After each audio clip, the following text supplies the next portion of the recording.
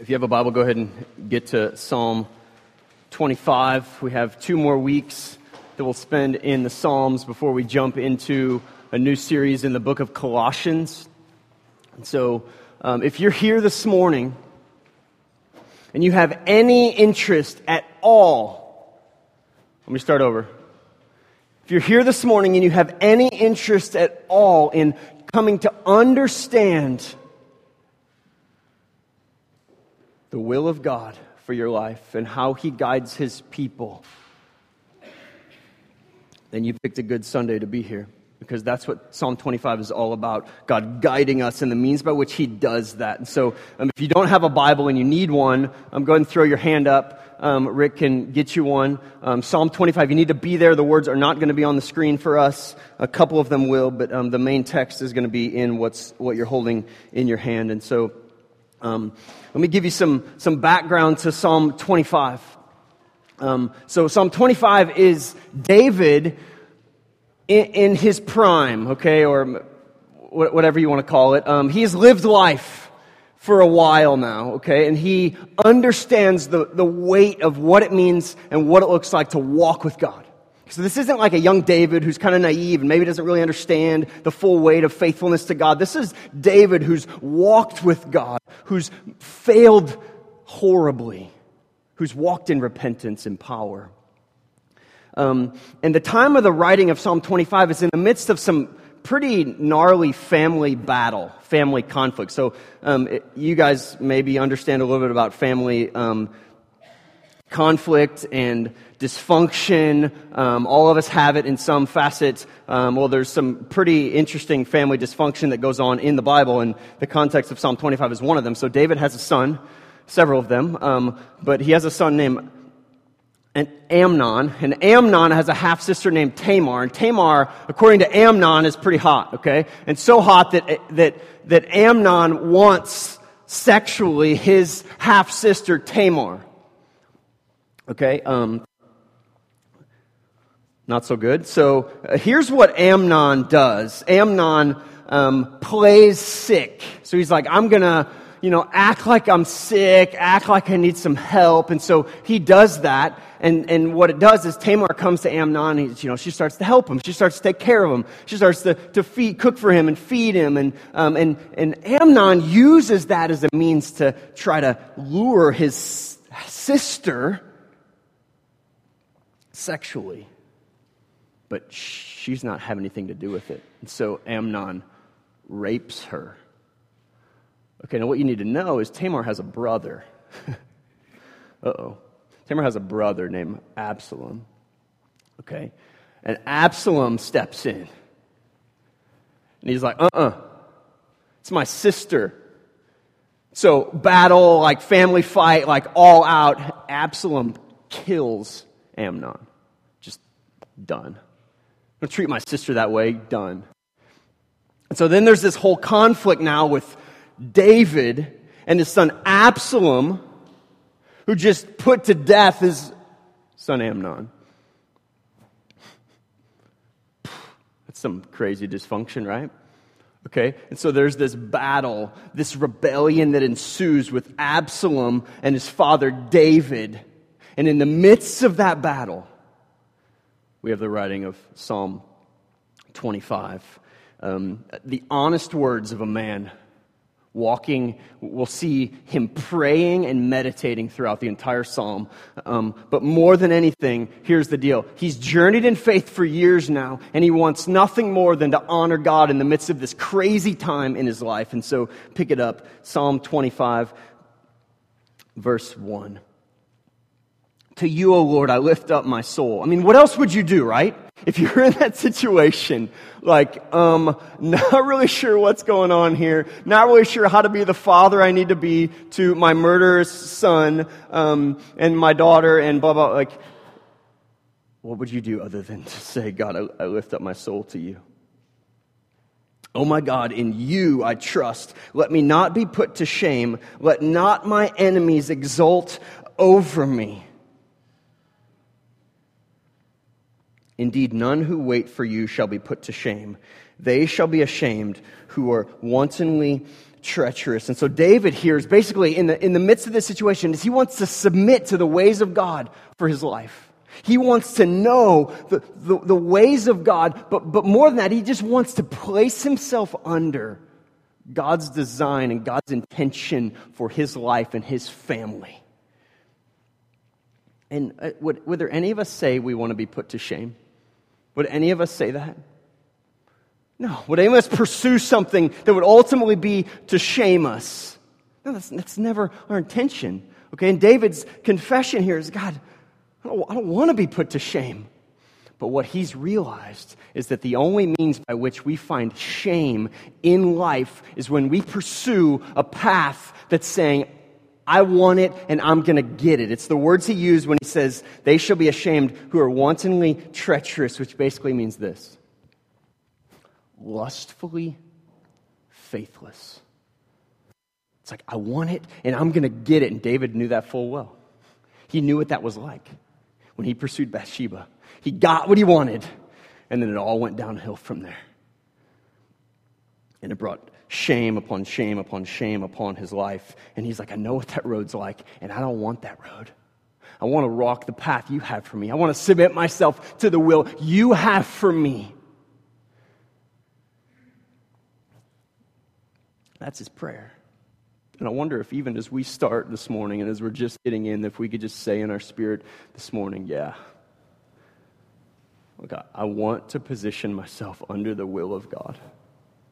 And here's the dangerous thing about that. Like it's like an all or nothing deal, right? Look, we don't want it to be that. We want to be like, I'm going to position myself to the extent that, like, I'm okay. And if it's not quite what I want, okay, then I'm back over here. You know, kind of pursuing God. Oh, no. Like, I'm not sure about that, Lord. Like, no, that's not the heart of David here. He's like, I lift up my soul. It's everything that I am, I lift it up to you. Everything that I am. I don't want to walk the road of deception. I don't want to be a bad father. I want to be who you want me to be. And so his prayer ensues in verse 4. Make me to know your ways, O Lord. Teach me your paths. Lead me in your truth and teach me. For you are the God of my salvation. For you I wait all the day long. Did you notice what David says? Okay. David isn't like, God, give me wisdom as I walk the path for my life. Give me wisdom as I make these decisions. He said, no, like, show me your path. Show me your ways. He's totally wanting nothing more than what his heavenly Father wants for him. Okay? Too often, we have the tendency to want to be the God of our salvation, right? Okay, in two ways. First, in the way that we become Christians. Like, we want to position ourselves in such a way that we can, make ourselves righteous by going to church, by doing certain things that helping people, and we feel good about that. Okay, for one, that doesn't work. Salvation isn't found in our works. But secondly, the way we become the God of our salvation is this. We want to define what sanctification looks like for us. And we want to say so much that we know what's best for our spiritual growth more than the Heavenly Father knows what's best. And some of us are sitting in situations right now that we could argue face to face almost with God to say why what you're walking through isn't what's best for you.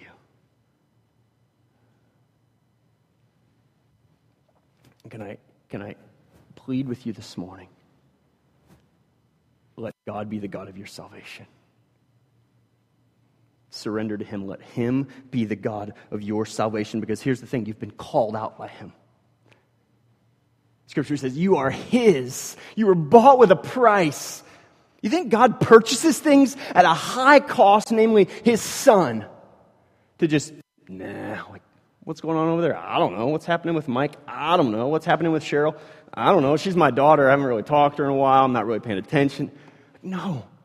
He gave up His Son for you. He knows full well. And He's working in your life in a way that you can't even imagine. You cannot even imagine. And although you want to change it, God's at work in a powerful way. It's easy to look at this idea of treacherous living. When we think of living this treacherous life, this what our minds think of is some overt sinfulness, okay? But it's not equated to that. It's not like God's, in this passage talking about like, being a drug dealer, being a prostitute, which are things that we might, like lift up and be like, oh my gosh, like that's the epitome of sinfulness. But really, this idea of being the God of your salvation is going to deal more with when you wake up in the morning, what is it that drives you? When you get up to start your day, what is it you're fueled by? Your own treacherous pursuits or the ways of God? Maybe some of your treacherous pursuits are you're a workaholic. I can be that. And it takes the loving kindness of my wife to be like, can you just put that down and come and be with us? Maybe you're just distant. Or maybe you're lazy. And part of submitting to the ways of God are for God to pull you out of that and trust Him and really actually let Him lead you to walk in obedience. So I don't know how long ago it was, but Danielle came to me and she said, this was several years ago, she said, babe, I really feel like God's calling us to adopt. And I was like, no, you're wrong. Don't agree, not having it, not what God has for us. And so after several years now of praying through that and talking with that, she's right, which is, probably 99.9% of the time that's the case. But and so we've started this journey of what does it look like for us to walk in the calling God has for us to adopt. And so this week, I ran into a lady who's adopted 5 kids, and it's been a pretty tough road for her and her husband. I've had 2 of her sons in class, and they've just been really tough. And she looked me in the eye and she goes, Dave, you better know that you know God's calling you to it. Because it's a tough road. And I'll be honest with you, because I'm like, I don't know how sometimes I can handle like my own 2 that like we made and like they've been around us the whole time, let alone kids who suffer from neglect and abandonment and some serious health issues or whatever God might bring to us. And so I don't know what it looks like to walk this road. And if I'm the God of my salvation, what I want to do is I just want to run from that. Because that's not easy. That's not comfortable. But I sat on the phone with a lady that's working through the ministry that we're going through to actually walk the road of foster care to eventually adopt. And she poured out her heart for the neediness. There's 500,000 kids in the foster care system. 10,000 kids in the foster care system simply in St. Louis that are just longing for people to just be love to them. My heart was just aching, and what I can't shake is like, man, this is our calling that God's put on us, my wife and I, and I can't shake that. And so here's my conclusion in that: like, we're gonna be okay. You understand that? God equips the called. The things that God's called you to, He's going to give you the means and the grace to accomplish it. That's our God. He is the God of our salvation. And so David continues in verse 6 to plead with the Lord. Remember your mercy, O Lord, and your steadfast love, for they have been from of old. Remember not the sins of my youth or my transgressions. According to your steadfast love, remember me for the sake of your goodness, O Lord. So here's what David's saying is, God, if I'm going to walk the path you have for me, I'm going to need your mercy. I'm going to need your steadfast love. And I wonder if it's, if he's, as he's writing that, like he underlined steadfast and like circled it and maybe wrote it 4 or 5 times. Just the unending love of God poured out. He's like, I'm going to need this. I'm going to continue walking this road. I'm going to need it. But here's the question for you and I. What's the road? I think one of the most popular questions among Christians is, what's God's will for my life? How do I discern the leading of God on my life? Well, I'm glad you're here. Here we go. Verse 8, we're going to dive in. How do you discern the will of God? I want to give you 4 things, or the scriptures want to give you 4 things out of Psalm 28, or Psalm 25. Prerequisites, what I'm calling prerequisites to God's leading. Look at verse 8. Good and upright is the Lord, therefore he instructs sinners in the way. I have good news for you. The first one is you have to be a sinner. Anybody need to leave? Good, because then we just invite you right back in. It would be perfect. Because then you would be a sinner. Okay? So you have to be a sinner. Isn't that so freeing this morning? Like that God guides sinners. The scripture says he didn't come to call the righteous, but sinners. Why? Because when you realize you're a sinner, you have the means to be led. You understand that? Like if you think you have it all together, and you don't understand the full weight of your sinfulness before a holy God, then you know it all. And so no one can really guide you or instruct you in wisdom. Not even God. Because you know it all. But when you understand, I'm a sinner. I need God's guidance. But here's the thing too. Christians, one of the proofs of your salvation, you want to know if you're a Christian? Romans 8:14 is the answer. Romans 8:14, here's what it says. For all who are led by the Spirit of God are sons of God. Are you led by God? Are you led by His Spirit? Does He guide your life? That's a fundamental proof of whether or not you're a Christian. And if you're not led by God and His Spirit, here's all I'll say. There's a question mark on the security of your salvation. Or not the security, but if it's really there or not. Okay, I'm not saying it's not. I'm just saying there's no proof. You want proof? Does God's Spirit lead you? And the means by which He leads us is we're sinners in need of God's transforming grace, in need of His help. Look at verse 9. He leads the humble in what is right and teaches the humble His ways. The second thing is humility, which goes hand in hand with sinner, right? It's this realization, I don't have it all together. Because when you talk with a proud person, you really can't convince them because they think they know what they know, and there's really no way to get through. So how does God lead a proud person? Well, He has to crush them. He has to destroy their pride, which is not fun. Probably for God and for the person, the proud person. But if you want direction in your life, what am I supposed to do here? Maybe it's with a job, discernment with employees you're working with. Maybe it's with a relationship. Maybe it's just needing direction for your life. How do I handle my kids? How do I handle my living situation? How do I handle my future? How do I handle my view of myself? Managing my time. Listen, if you come humbly before the Lord, He's going to guide you. He's going to answer those questions. Okay, one of the things, one of my prayers lately has been, God, I want to use my time better.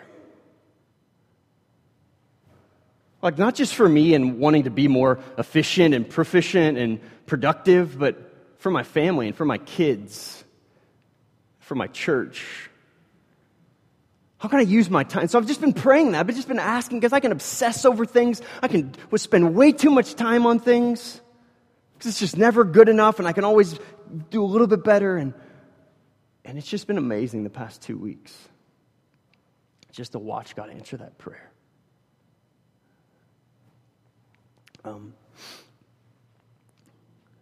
2 Chronicles 16:9 says this, "For the eyes of the Lord run to and fro throughout the whole earth, looking to show strong support to those whose hearts are blameless towards him." What does that mean? It means if you humble yourself before the Lord, you position yourself to know the will of God and to have the power of God in your life. I met with somebody this week who's just in an intense battle. And he just wants nothing more than to be free. And I have so much confidence for this person because of the fact that they're humble before the Lord. And they want nothing more than to be free.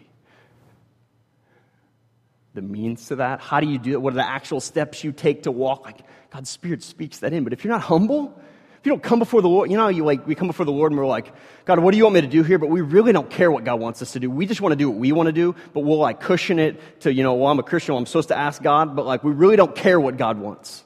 That's not humility. You ask somebody, hey, their opinion, but they don't really want your opinion, When you go to the Lord, do you go humbly before him? As if you really want to honor him. Only God knows. Only God knows your heart. You know your heart.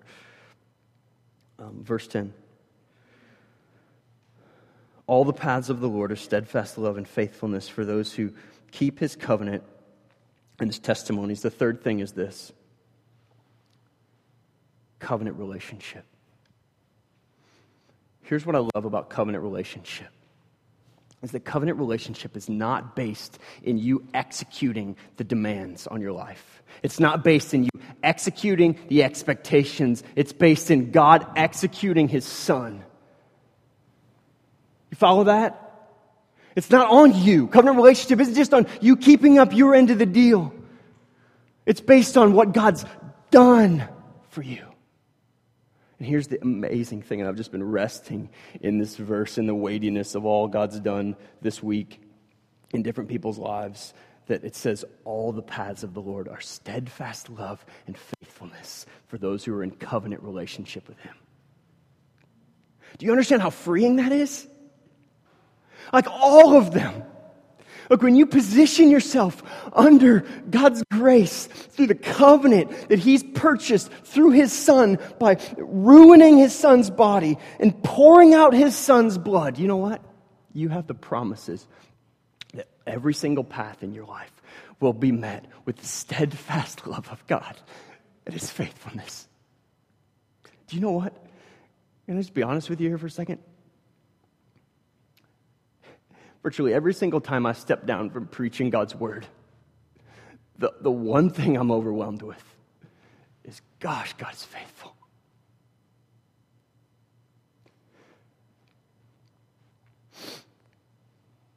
And that's the promise for those that covenant relationship. But there's another thing that covenant relationship is based on. Verse 11. For your name's sake, O Lord, pardon my guilt, for it is great. It's repentance. Covenant relationship is this idea of repentance. Okay? It's based in repentance, but notice it says, for your name's sake. You ever repented and you just wanted to have your name cleared? You just wanted to look good? That's not pure repentance. Pure repentance is, God, for your name's sake, pardon my sin. So whether you're called to foster care or adoption, whether you're called to a lifelong battle with your health, whether you're called to financial struggle, whether you're called to perpetual family conflict, you just can't figure this out, or whether it's God just saying no. You ever prayed and God just says no? Paul prayed 3 times, God, remove this thorn in my flesh. What's the thorn in your flesh that God just nope? I'm not doing it because if I removed it, it would nullify your need to have faith in me. So I'm going to keep it there. And I'm going to keep reminding you of your weakness, because in your weakness is when my strength is seen. It's seen for what it is and what it needs to be. Steadfast love and faithfulness. Verse 12. Who is the man who fears the Lord? Him will he instruct in the way that he should choose.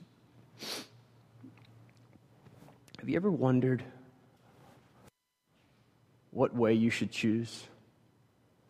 What path you should choose? What decision you should make? What's the best way to handle a situation?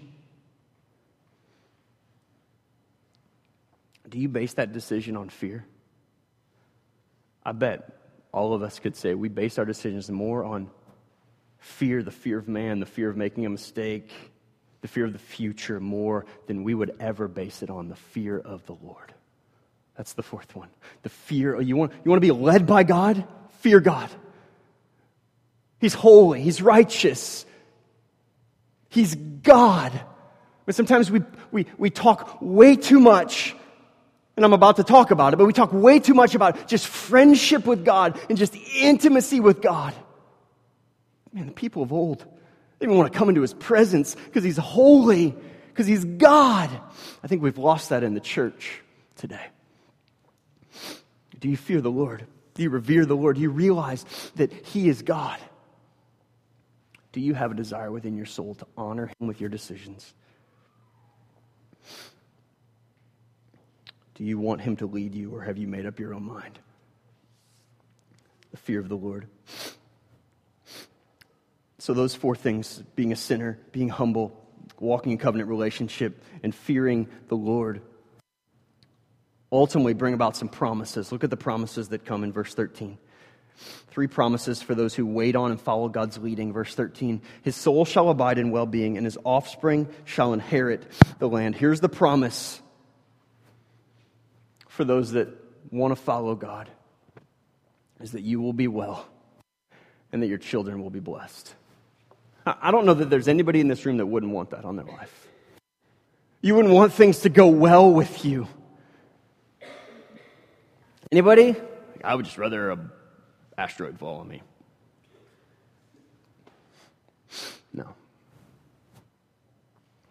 Is there anybody here that doesn't want God's richest blessing to fall on their kids? No. The Scripture says, His soul shall abide in well-being, and His offspring shall inherit the land. You want to know what God's blessing means? We looked at it last week. Go back and look at Ephesians chapter 1.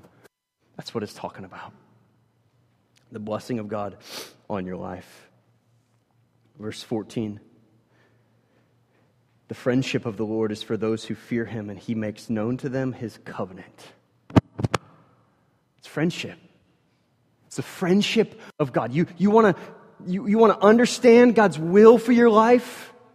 Here's the truth. When you walk in those things that we just laid out, the promise for you is that God will be a friend to you. You know what friend means? Secret counsel. Like you got a connection with God, that He walks beside you. I think decision making is more about knowing God and being known by God than knowing an answer. We just want an answer. We just want to know what to execute. For those of you doers like me, just tell me what to do. Just what can we do what can we execute? God's like, it's not so much about your execution as much as it is about you knowing me. And if you don't know me, the execution isn't just really going to work at all. Friendship with God is promised to you. And the third thing, verse 15, God's protection. My eyes are ever towards the Lord, for He will pluck my feet out of the net. That's so freeing. Because you know what?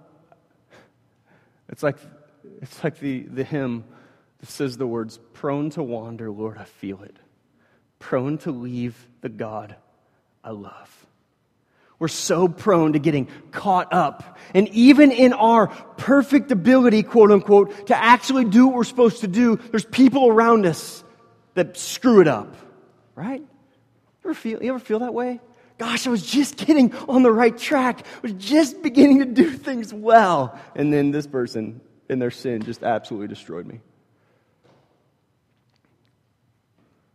You believe that God can protect you and will protect you and does protect you, and that when you get caught up, God's not in control of that. This doesn't mean no physical harm. Okay, if you're familiar with the story of Joseph, sold into slavery by his brothers for 13 years, an awful life.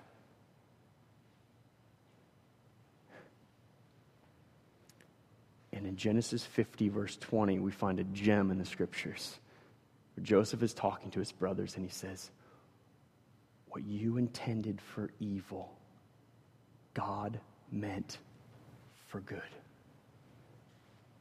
I don't care how many stones people throw at you. I don't care how much evil your enemies or your perceived enemies bring upon you. God's got you. God's your protector, not you. Not your mom or your dad. Not your brother or your sister. God is your protector. If you will allow him to be. That's what you need to know. If you will allow him to be. Continue on in verse 16. And listen to David unpacking the painful reality of what it actually looks like to follow God. Turn to me and be gracious to me. Because here's what, let me stop. Here's what we want. We want to say, well, if I realize I'm a sinner, if I walk in humility, if I do all these different steps, if I walk in covenant relationship, if I fear the Lord, then God's blessing will come on me and God's promises will come on me and everything will be okay.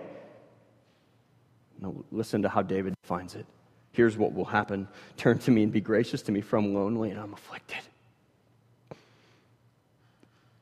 Gosh, walking with God sometimes seems lonely, even though God's right there. The troubles of my heart are enlarged. Bring me out of my distress. Gosh, man, if my son killed my daughter, like, my trouble would be pretty enlarged. Consider my affliction and my trouble and forgive all my sin. Gosh, notice he didn't say, forgive my son's sin. Forgive the sin of my family. He says, forgive my sin. I want to be blameless before you, God. Consider how many are my foes, and with what violent hatred they hate me. I think he's thinking about Absalom there. And guard my soul and deliver me, and let me not be put to shame, for I take refuge in you. May integrity and uprightness preserve me, for I wait for you. Redeem Israel, O God, out of all of my troubles. Out of all of his troubles. I wonder if part of the struggle for us to walk in God's leading is an unwillingness to wait on him. And an unwillingness to really submit ourselves. Because here's what's incredible. And here's the promise for us. Here's what I want to think on as we prepare to respond, is that God in heaven isn't just this like all-wise God who wants to hold back all of his wisdom from his people. And then he's just up there. Like, if they just knew what I knew, they wouldn't do that.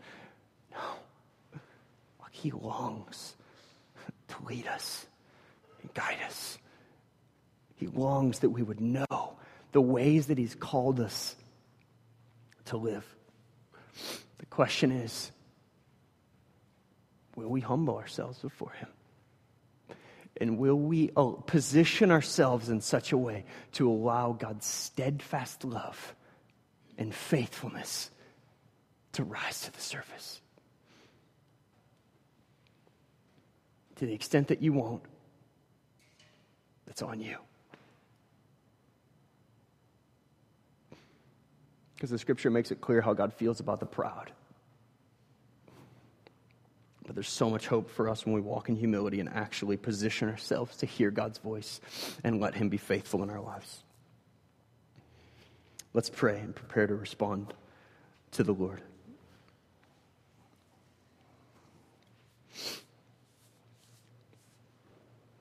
Almighty God, I thank you for your word. Gosh, it's powerful. It's so rich. And it's hard to hear sometimes. I don't like some of this stuff. I want to have more say in my life. I want to be able to plan some of my things more. I want to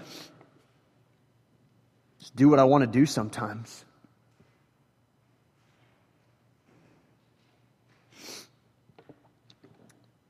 God, would you bring us to the place this morning, to the realization that I'm not my own. This life is not my life. I can't do whatever I want.